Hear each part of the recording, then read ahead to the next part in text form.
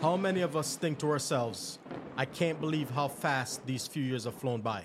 The younger generations today may think they have all the time in the world. Let me tell you something. My wife and I have been married for 19 years. Believe me, 19 years flew by super quick. Always remember what you can get accomplished today. Don't wait until tomorrow. Listen, tomorrow is never promised to anyone. Just live each day as if it were your last day on earth, and live your life with love and unity in your heart. Be kind to your friends and family members. Remember, one hand always washes the other. Again, help one another throughout your life's journey. The blessing will continue to flow throughout your future generations. Bless up.